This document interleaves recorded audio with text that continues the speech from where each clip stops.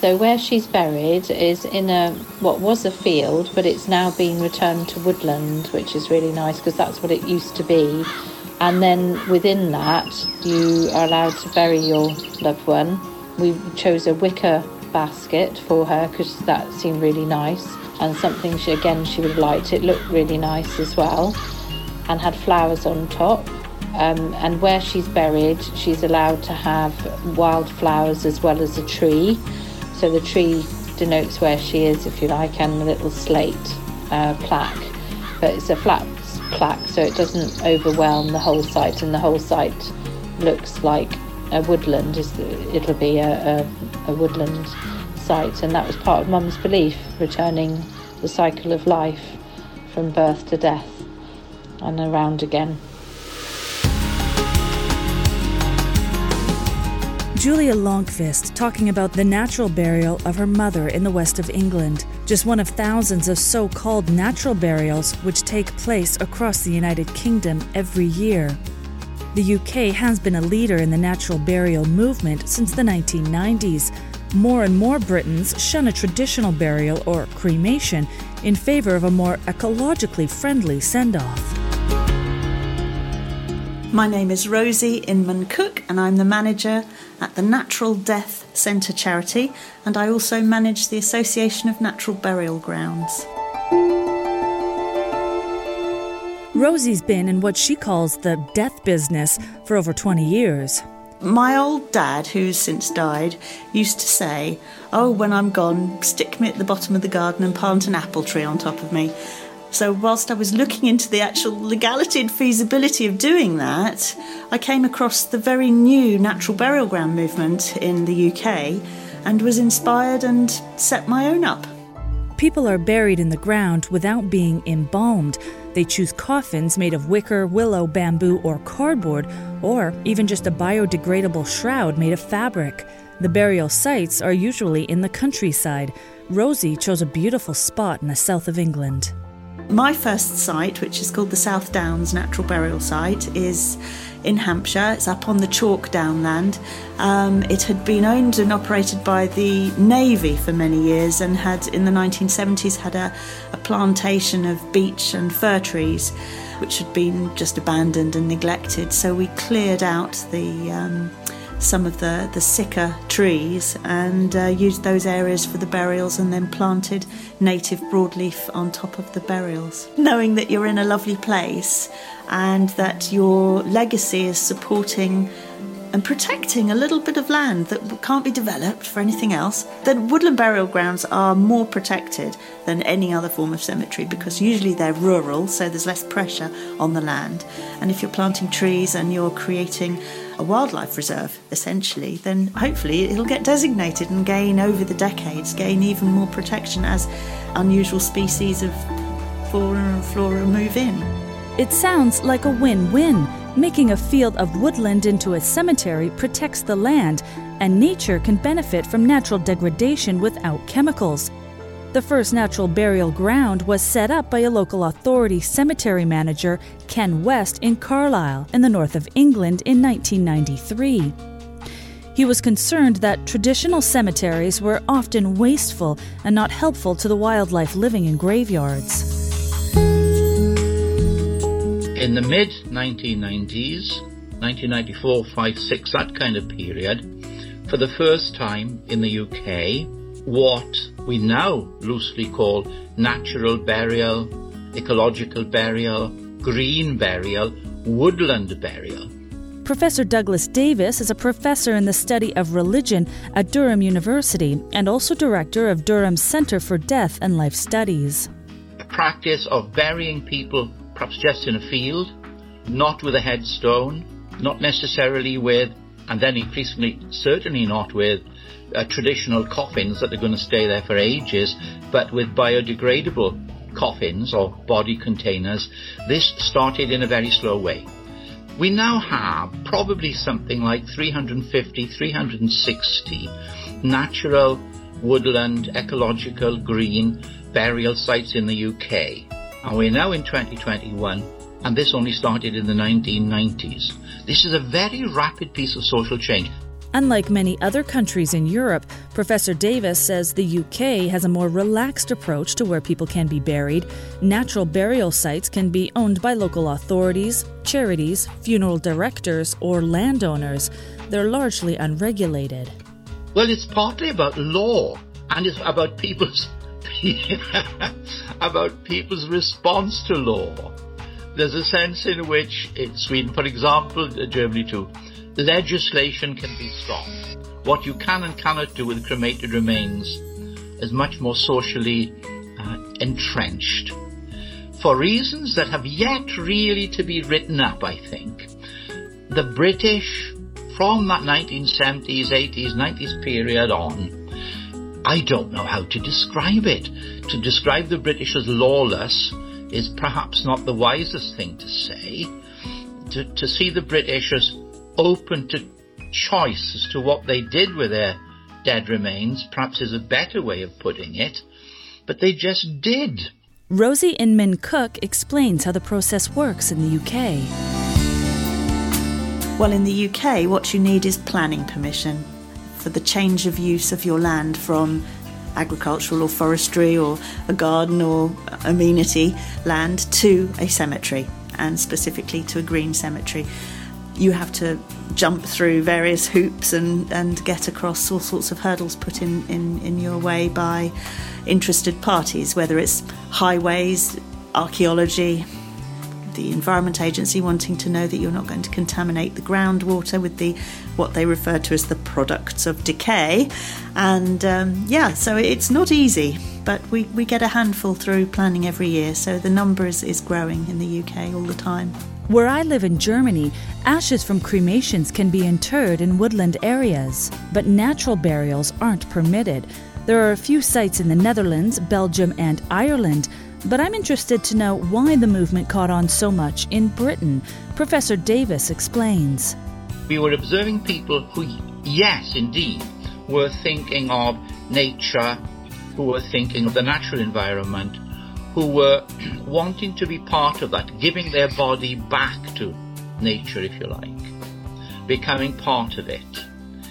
I think this fits in with British attitudes towards gardening, to the natural world, to birds, to trees, to the natural environment in a broad sense of natural environment, and wanting to be in there rather than in, as one person who spoke about it said, rather than in the dry as dust context of cemeteries, of churchyards, because there is this kind of living dynamic to these sites. Because this was not a government down movement, this was a people, forgive the pun, but grassroots up movement of attitudes in Britain before environmental, ecological drivers were really hitting the public world. For centuries, burials were the only option in Europe. It took decades to make cremation by flame an acceptable option for the church, state, and the public. But as the green movement has gained ground all over Europe, there are more and more concerns about the environmental impact of cremation. For one, it requires a lot of energy. High temperatures of 750 degrees Celsius, the release of high levels of carbon dioxide, and some escape of toxic materials, such as mercury in tooth fillings or plastics from implants, which are sometimes burned in the process. Traditional burials have their own environmental issues. Coffins using non-biodegradable materials, and in many European countries, a lack of cemetery space is a real concern. Professor Davis says the funeral industry is having to become more aware of these environmental issues. This very year, 2021, is being taken up by funeral companies and groups like the Federation of Burial and Cremation Authorities in the UK, British Cremation Society, other groups as well of independent funeral people. They're picking up, responding to, and beginning to appropriate, I stress beginning because these are early days, the issues of environmentalism. What's the carbon footprint of death? Or then even if you're wanting to choose bamboo coffins, which from one perspective would seem very eco-friendly. But what if you're fetching them halfway across the world as well? So this idea of a total inventory of funeral elements is now coming onto the agenda in a very significant way. At the same time, other ways of dealing with the corpse are coming on board, which also have a carbon footprint hallmark to the concern with them. One of them, perhaps the major one, is a chemical process of dissolving the human body in alkaline solution under pressure, alkaline hydrolysis. Often this is sometimes referred to under the trade name of resomation. Resomation is a process being considered in many places. In Europe, by the Netherlands and Ireland in particular. It's already used in some states in the United States as a more environmentally friendly option than traditional burial or flame cremation. Sandy Sullivan is the founder and director of a company called Resomation. It won the UK Observer newspaper Big Idea Ethical Award in 2010. We market this process as water cremation. So instead of reducing the body to ash quickly using flame, we do it using water. It's a hydrolysis process. You get bones and then ash at the end of it, and it's given back just like with flame cremation. So the similarities with flame are quite amazing. The big difference is that ours is much more environmentally friendly.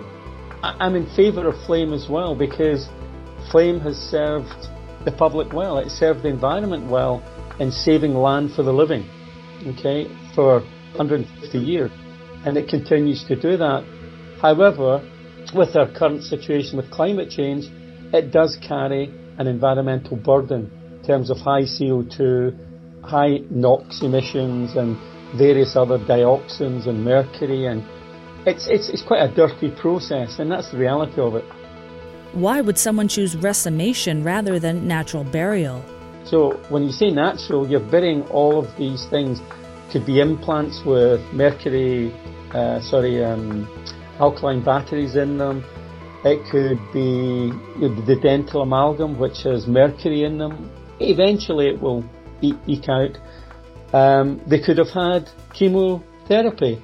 So you have these chemotherapeutic drugs, which are carcinogenic, being buried in the soil. So there's some things to think about when you talk about how natural it actually is.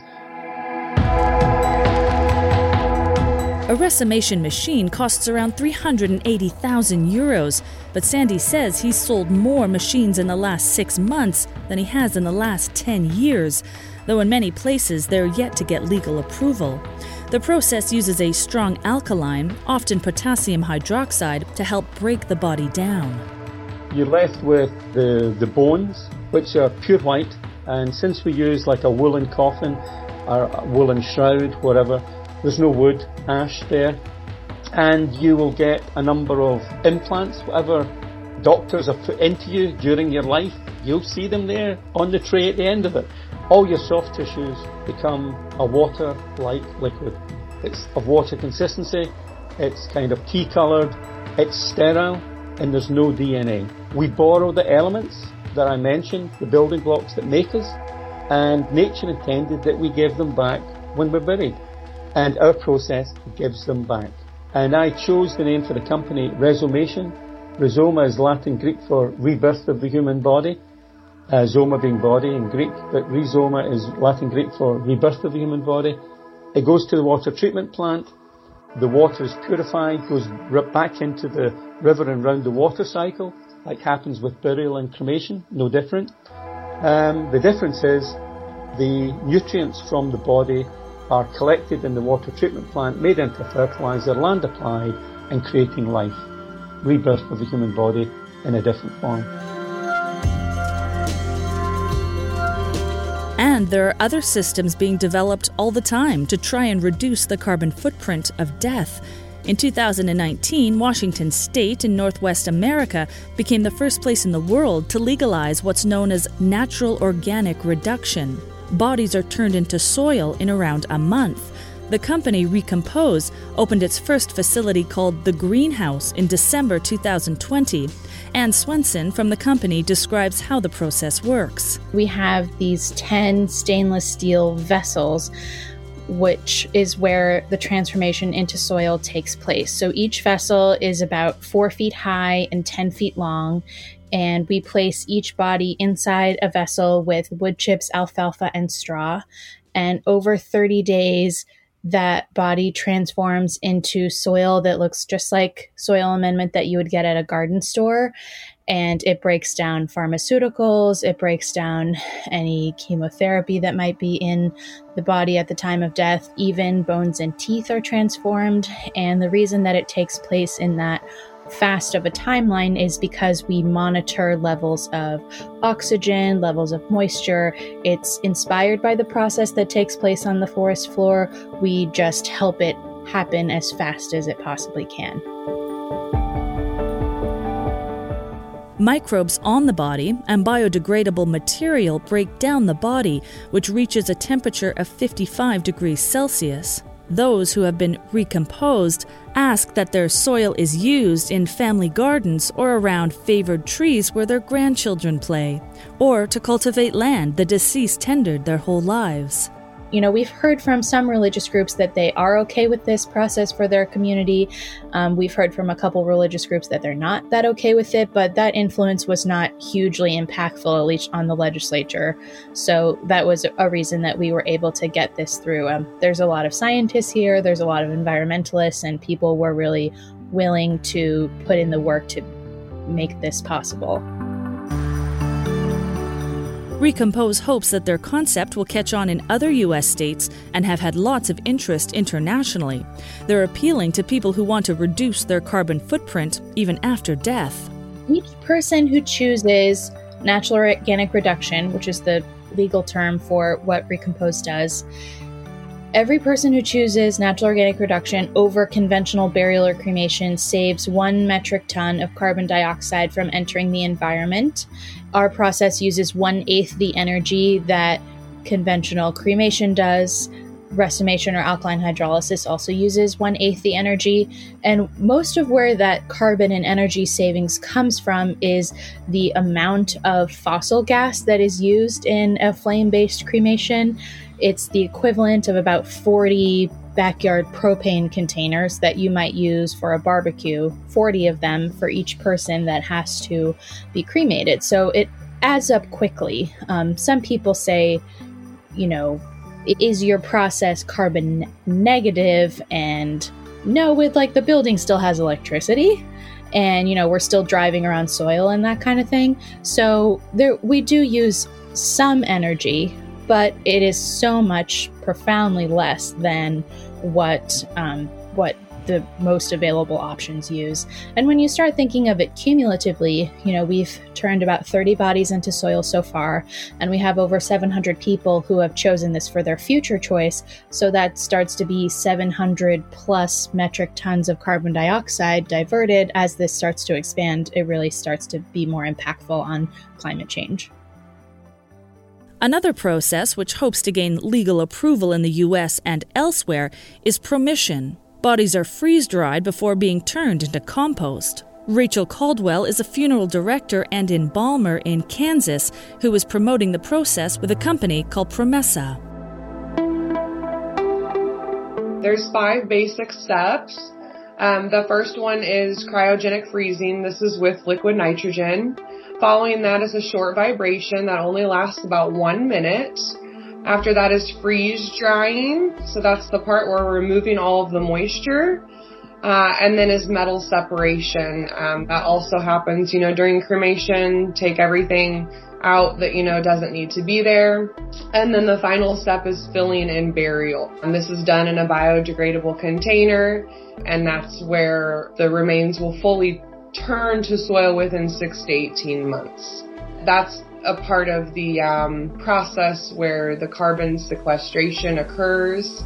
You know, this is a carbon capture technology, and so we believe in donating and going full circle, and that's the process. It's pretty simple. It's, you know, something we see as no, ick factor like some other methods. And again, completely eco-friendly. The method was developed by a Swedish biologist called Susanne Wig-Masik, who died in 2020. It has supporters all over the world, but is still awaiting legal approval in the US. In some places, religious rules would make an option other than traditional burial or flame cremation unacceptable. People are becoming a little bit more conscious of our carbon footprint, because we already know how many gallons of embalming fluid we use, or how many tons of steel and caskets, or, the concrete for the vaults. So those numbers are definitely there. And now we have opportunities to study the long-term effects because we have been embalming and burying for so long. Back here in Europe, we may also see some innovative and beautifully designed solutions to reducing our carbon footprint after life. The Capsula Mundi is a biodegradable coffin in the shape of a giant egg, made by Italian designers Anna Citelli and Raoul Bretzel.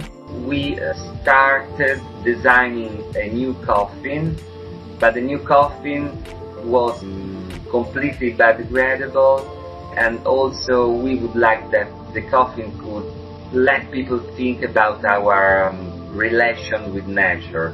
And so the coffin is shaped like an egg, and inside there is the body of the deceased person in a fetal position. So both the egg and the fetal position could recall the idea of rebirth in some way.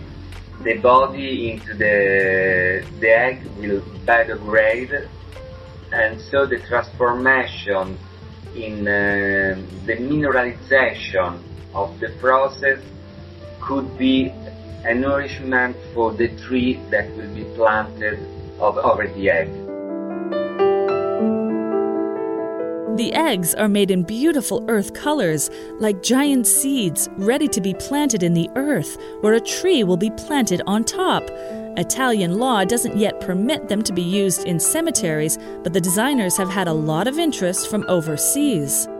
The eggs now is produced by biodegradable plastics. From this plastic is made from seasonal plants. So we experiment now the different industrial impact our object. In this line of production, each egg is different than the other, and also in sand. Designer Anna Citelli. Now there's one more ecological burial that caught my imagination and has actually been happening for centuries. This is a burial at sea. Many people are unaware of it, but the UK has 5 designated sites where sea burials are permitted around the islands. John Mackenzie runs a family business called Burials at Sea, which performs funerals from his boat, which is moored at Southampton on the South English coast. You've got a lovely calm sea. We're given coordinates of where the licensed area for burial is. On the Isle of Wight, Tennyson used to live, and he wrote a poem called Crossing the Bar. And may there be no mooring of the bar. And we try to actually aim towards the centre point of these coordinates, which lines up directly with the on-land monument to Alfred Lord Tennyson. And a lot of people use this poem at the moment of committal because it's very, very poignant, and it works really well for people. And may there be no mooring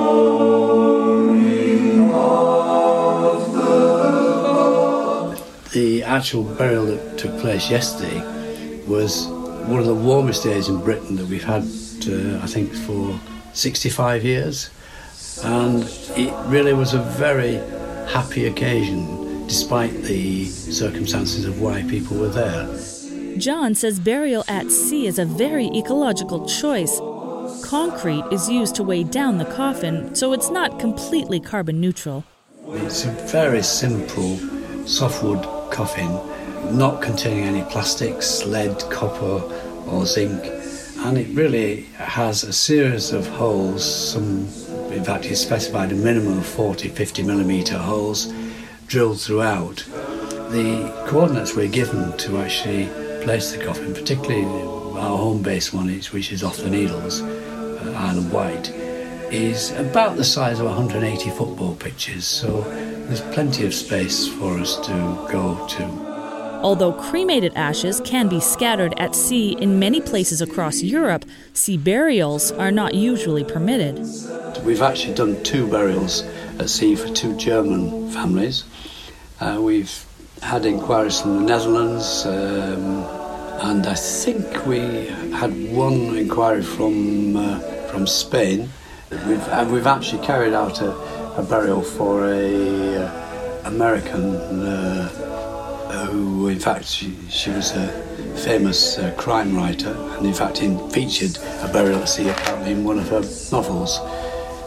But it's a variety of people, and we get roughly about 10 hits a day on our website, and in fact it's surprising how many we get from abroad. I think it's regulations why people look to come into the UK, and surprisingly enough our authorities have been always helpful, because we need 3 certificates, and that's a death certificate, a freedom from infection certificate and a coroner's certificate, into the care of the coroner who in the area we operate out of, because A, they've been very helpful, and B, it just simply seems to simplify the regulations for us. John Mackenzie from the company burialsatsea.co.uk. And that beautiful music was the Spooky Men's choral singing Crossing the Bar, the poem by Alfred Lord Tennyson.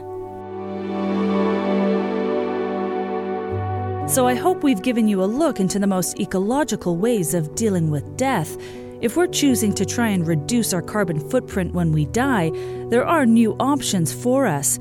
In places where there is available land, natural burial is an option, and other innovations are being developed all the time.